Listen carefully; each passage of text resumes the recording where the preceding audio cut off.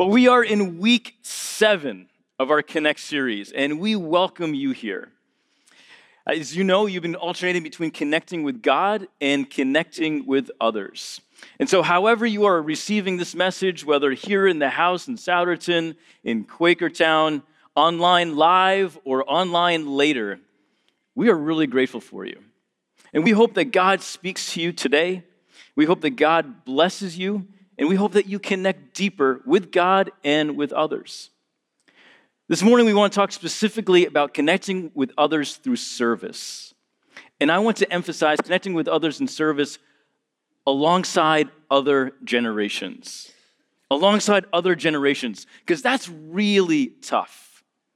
I mean, there is so much generational strife that we are all experiencing these days. But where I want to begin, though, is by saying everybody I know, regardless of age, regardless of generation, everybody I know is concerned about the future. Everybody. The glitch is that we all have different types of concerns of the future, and we have prioritized what the problems and challenges and issues are differently from one another. So depending on your view on politics, depending on some of our Christian spiritual convictions, depending on some of our upbringings and our past and our hopes and so on, we prioritize the concern for the future different from the person next to us. And some of that is informed by our generations. And there is all of this generational strife. Usually at this point in an introduction, I like to illustrate some type of generational strife. And so I went online, and I was looking for some appropriate memes. And I'm kind of like a stubborn type of guy where I couldn't find what I was looking for, so I just kept looking and looking and looking. I spent a ridiculous amount of time looking for these not Christian at all, for these generational memes that would help make the point. Something that we could chuckle at together. Something that we could be like, yeah, man, that is tough out there. And something that would just help us illustrate this. And I couldn't. They're just too mean. Even for us thick-skinned Philly, New York sports fans, they are just too mean.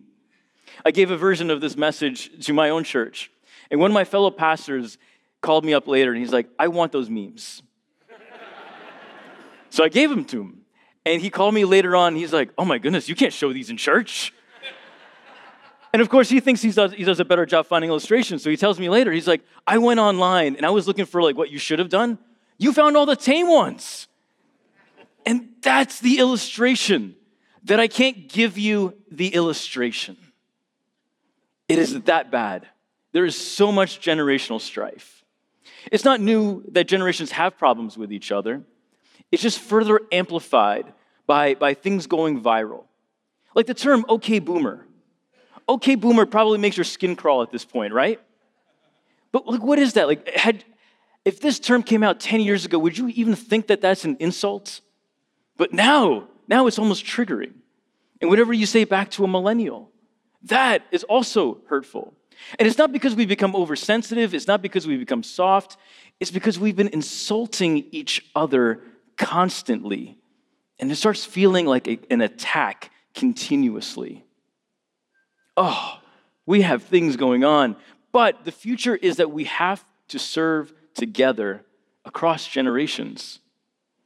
And there's this really great passage in Scripture that helps illustrate the succession of power from one generation to another of these two men who were uniquely talented, very brave. They came from different generations. I'm sure they had different personality types and different strengths. But they were able to segue from one generation to the other, transferring authority and power from one to the next. And that story is found in 2 Kings chapter 2.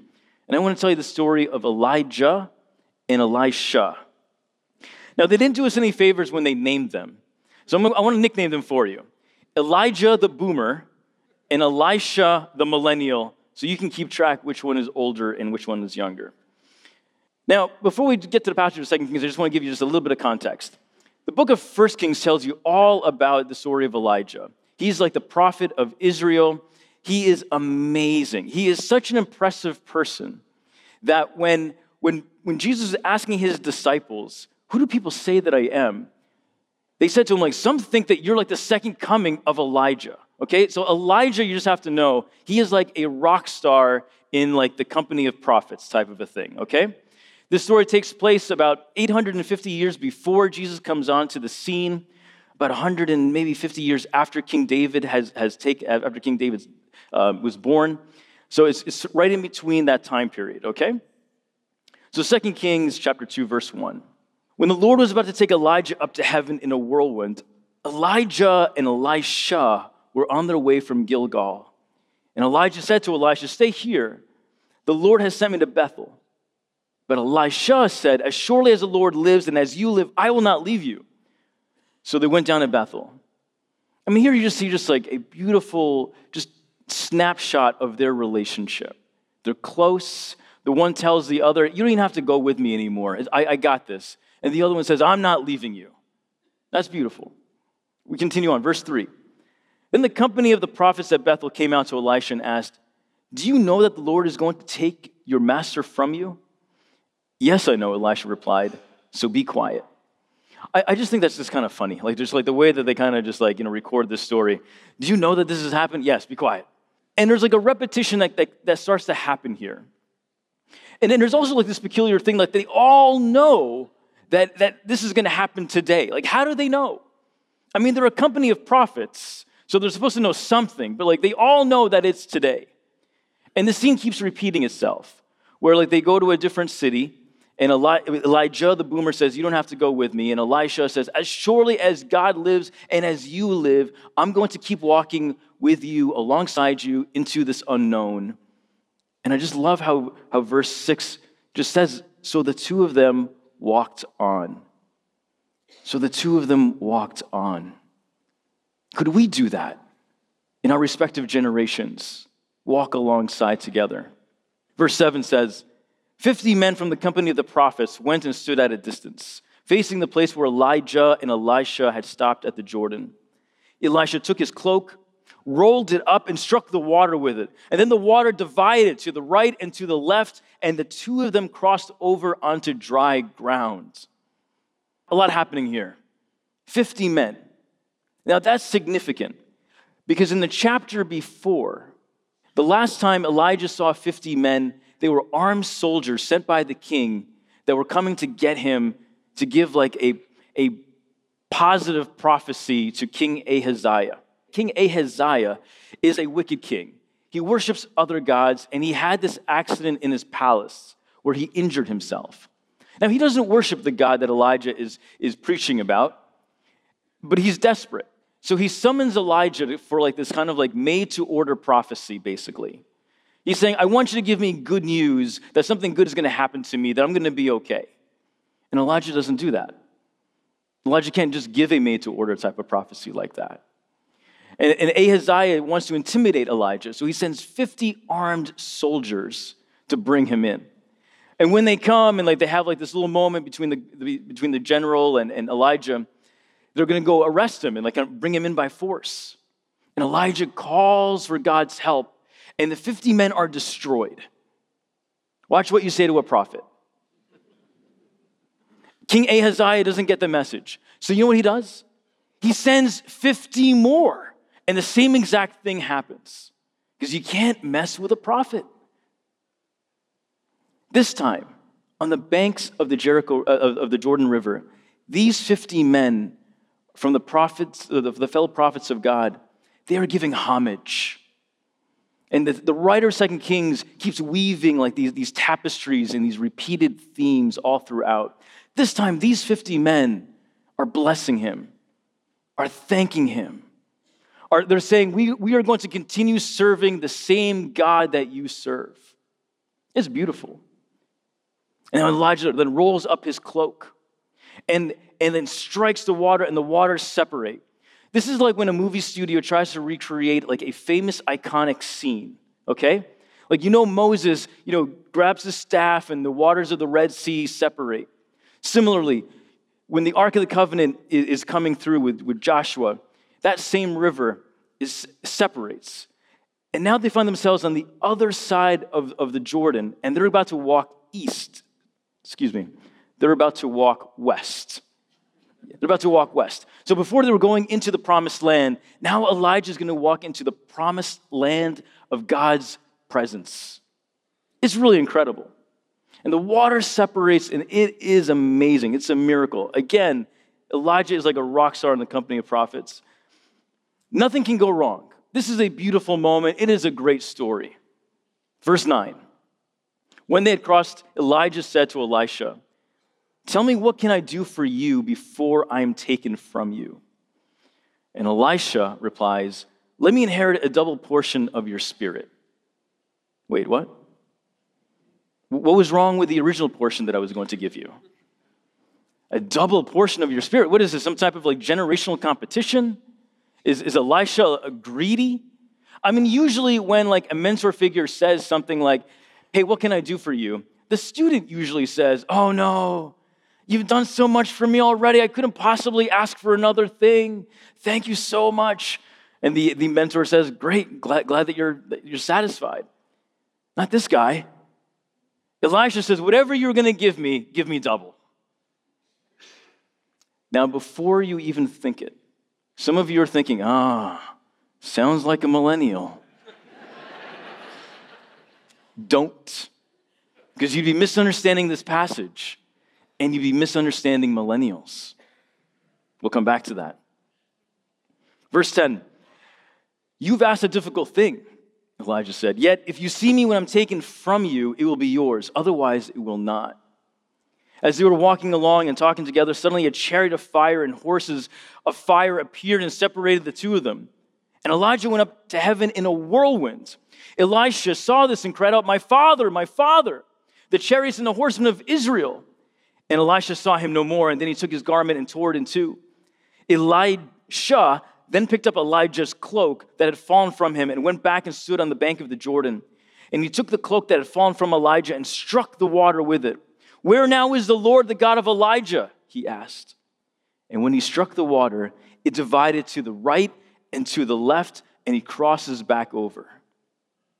Oh, so much to unpack there. So much to unpack. But I want to focus on two principles as it relates to our generations. And the first is this: to serve together, generations must connect with each other with honor. To serve together, generations must connect with each other with honor. You see so much honor between Elijah and Elisha. And that's something that I'm not seeing as much as I would like to see these days. I'm in my 40s, and I'm in that in-between generation between the boomers and the millennials. I'm what's called a Gen Xer. Now, no Gen Xer actually likes the term Gen X, okay? We don't like it. It's when the sociologists were trying to figure out a unifying attribute for my age group, and they're like, we're going to come back to this later. Just put an X on it right now for now. And it just stuck. They say that we're aloof. They say that we're cynical. They say that we're apathetic. I don't know. Sociologists, whatever. I don't know if it's true. Because we refuse to fill out the questionnaires that they send to us so they can understand us more. We're Gen Xers. Now, I was amused for just a hot minute at all the feuding going on between the boomers and the millennials. Okay, I've been educated by boomers. I spent a lot of time with millennials. I feel like I speak both languages pretty well. And very quickly, I started to understand, like, this isn't funny anymore. There are some real tensions between these respective generations. And I also feel for the builders who have their own generation, who have done extraordinary things in this country. And they feel like, I love the boomers, but I'm not one. And I also feel for the Gen Zs who are like in their 20s and under right now. And they're saying, hey, I love the millennials, but we're different. And there's all this generational tension, and it's not funny anymore. I started to understand how not funny it was when we had like this really intense meeting in our church. We were going through like this significant organizational change. And it was painful. It meant that people's positions were changing. It meant that some of the philosophy of our ministry was going to be shifting. And it was going to be a really good outcome that we were hopefully going to get to, but it was going to come at a great, great price. So we had this really incredible meeting, like a staff meeting, and the boomer led this meeting, and he's the leader of the organization.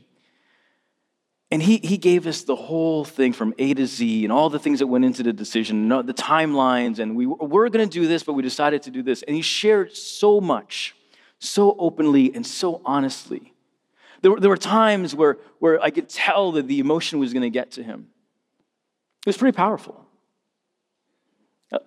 As satisfied as one could be in a meeting like that, I walked out of the meeting, and I was walking alongside one of my millennial friends. And I asked him what he felt about the meeting, and he's like, I was kind of disappointed, to be honest with you. I'm like, oh no, why? I just wish that our boomer leader would be more authentic, and would be more honest, and would be more relatable. And I was confused, I was stunned. I was like, in my mind, I thought he was. But I didn't want to debate, because that's not the time for debate. So I just asked follow-up questions. What were you looking for? What did you hear? What did you not see? And he kept using the word authenticity. And then he asked me what I thought about it. And I said, well, to be honest with you, that's the most authentic I've ever seen him. I think I had the opposite experience than you did. He's like, what? I'm like, yeah, boomers are raised by Generation GI and older builders.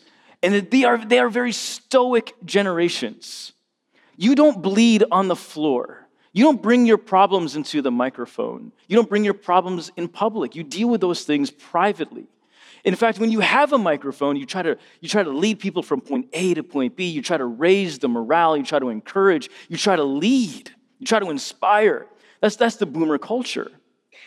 Millennials are not afraid of feelings, and they want to see that you feel it too. And when one person was being authentic, the other person was looking for authenticity, but they were almost like talking past each other. And as a Gen Xer, I see this because I'm able to code switch and bridge between both generations. And finally, Gen X has a reason to help in society, right? If we can recognize this moment, fellow Gen Xers, this is our time to be the bridgers, to be the people who are saying, no, the boomers saying this, and no, the millennials saying this. You guys actually agree. You both value authenticity.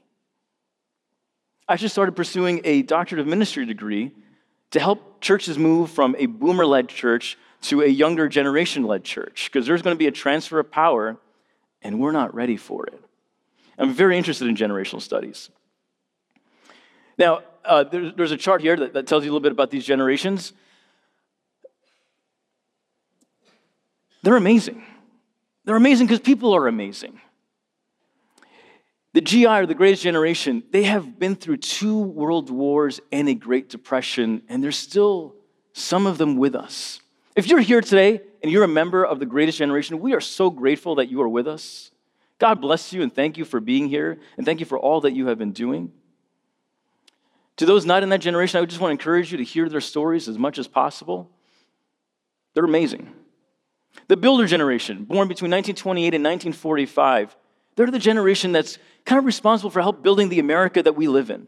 They built hospitals and schools and companies and all sorts of infrastructures and churches, much like this one.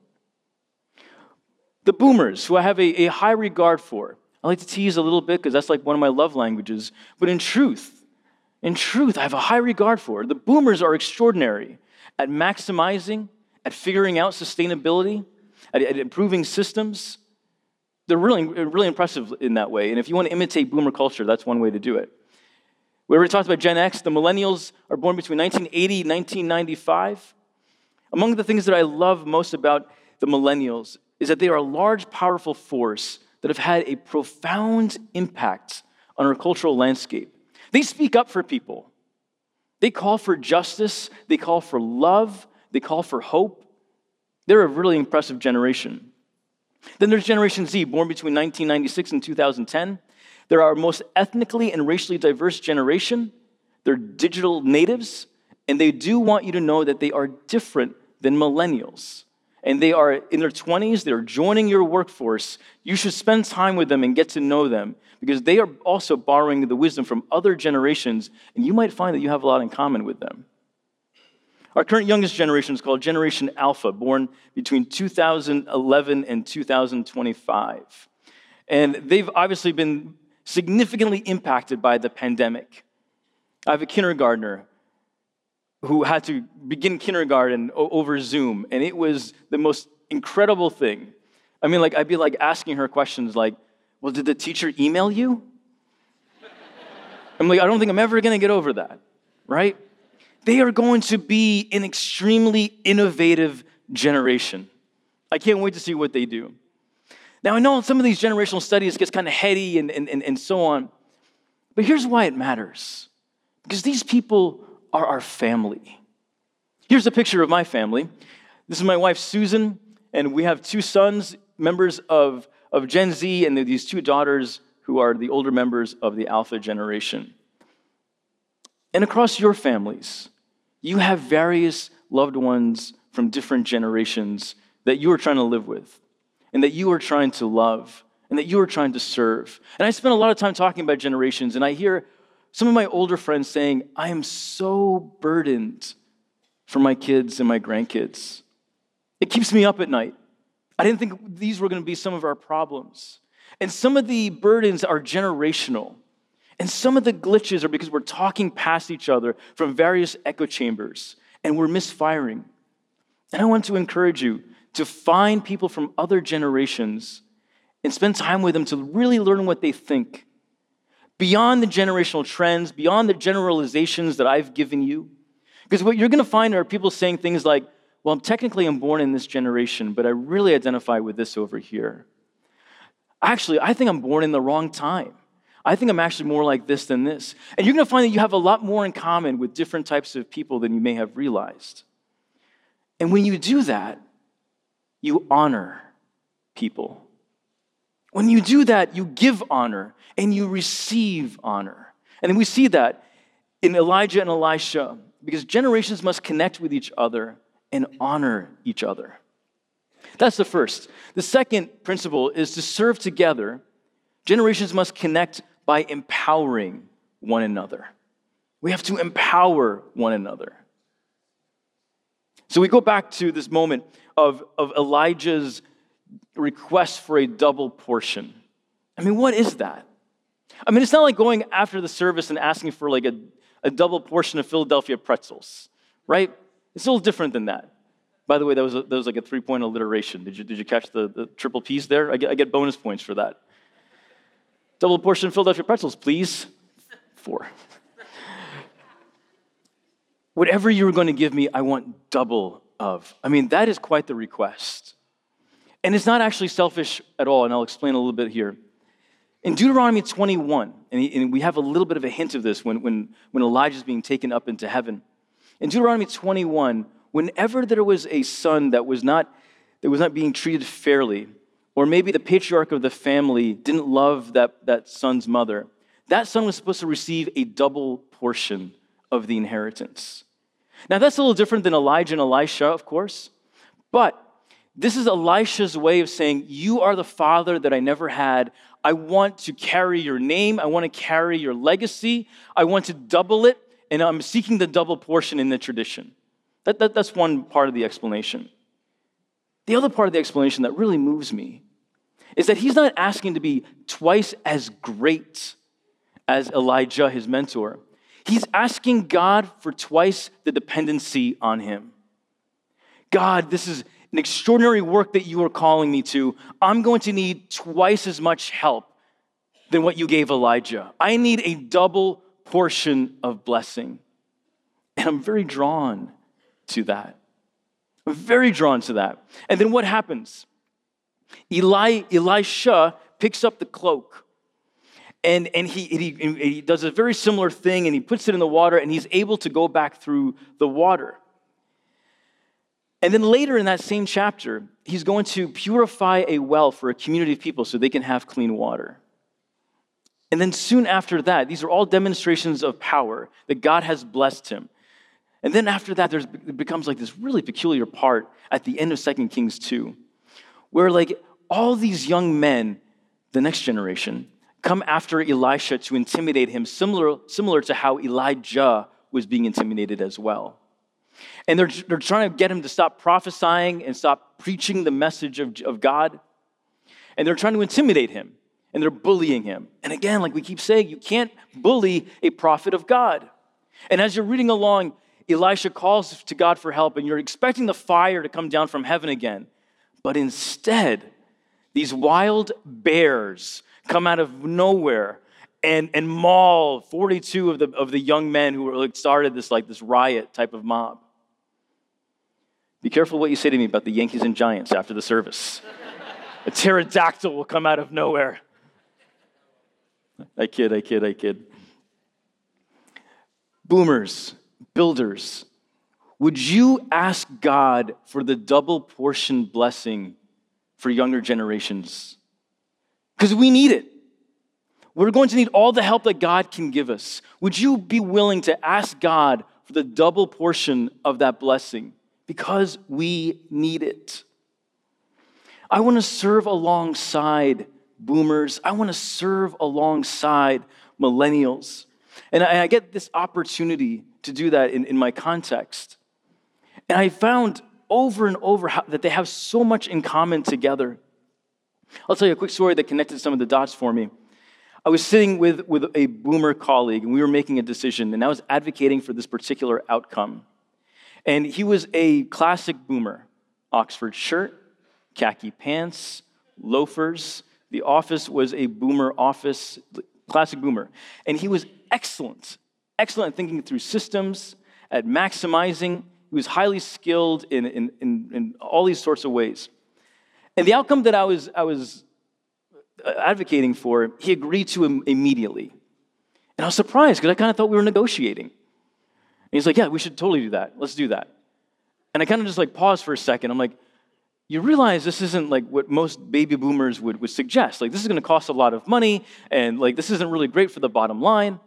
And he paused for a moment because I feel like I insulted him a little bit, but he didn't let on that. He's like, well, this is going to help people. And at the end of the day, this is what it's about: God and people. Oh, I loved this meeting, and I love that boomer, and I love working with boomers like that. Fast forward a little bit. I'm now in my office with a classic millennial, and we're also trying to make a decision. We're collaborating on something. And I'm having this hard time arriving to the same conclusion as my friend. And I keep asking questions, and I keep, what am I missing here? There seems to be a glitch going on here. And finally, my boomer friend, she just had it with me. And she's like, Tim, my heart is with the people at the back door. My heart is with those who we continue to leave out, the people who are not sure if they want to come into this space or not, if they're going to feel safe, if they're going to be respected, if they're going to be valued. Jesus teaches us to leave the 99 and to go after the one, and I'm advocating for the one. And I got it. Yes, I totally get it. You want a decision that's going to really, really help people, but not all the people, including the individual. You don't want anyone to be left out. I got it. And it was so much in common. The millennial had so much in common with a boomer that I was with just a short while ago. We have so much in common generationally. We just communicate it very differently from each other. We express our values differently, despite the fact that we have so many common values. And we need to figure out how to empower each other. And one way to do that is to make decisions together. Is to sit in a room together and process some of these things out. Because I tell you the truth, I want to work with all the generations. And the church needs all the generations to change the world for the glory of Jesus.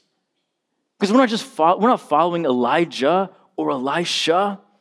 We're following the kingdom of Jesus, to love Jesus and to proclaim his message of love and hope and redemption to a world that is thirsty for it? What if we could honor and empower each other so that we could walk alongside each other into this unknown, the very same way that Elijah and Elisha were walking into the unknown? As I'm wrapping up here, I'll tell you this. I'm one of the fortunate ones who has a great relationship with his parents. I love my parents. Now, they're not right on everything, but I really love my parents. And I want them to be honored in this final season of their lives. And I don't know if, similar to Elijah, like a chariot of fire is going to take them up into heaven, and I'm going to be yelling, Dad, Mom. I kind of think it's probably going to be more like, a JetBlue chariot taking them down to Fort Myers, Florida, instead of heaven first. But it's going to be something like that. But I want them to be honored. And I hope that as I age, people will walk alongside me until the end and into this unknown. And I hope this happens in my generation. And I hope this happens for younger generations, that the generations after them will follow them also into the unknown. Because there is so much at stake. But because God is so great and how God is a God of generations, there is so much good that can be accomplished if we serve alongside together. And so, friends, with honor, with empowerment, may we be willing to walk alongside together for the sake of Jesus, to connect with others so that we can make a profound impact for the kingdom. Would you pray with me? Our Lord God, we are so thankful for the incredible stories that are found in our scriptures. We thank you, Lord, for examples like Elijah and Elisha. But we also thank you, Lord, for great examples that we have across all generations. People that have taught us and led us and blessed us in all sorts of ways. May we be faithful, Lord, with these opportunities. And may you help us, Lord, as we try to honor and empower one another for your sake. It's in Jesus' name we pray these things. Amen.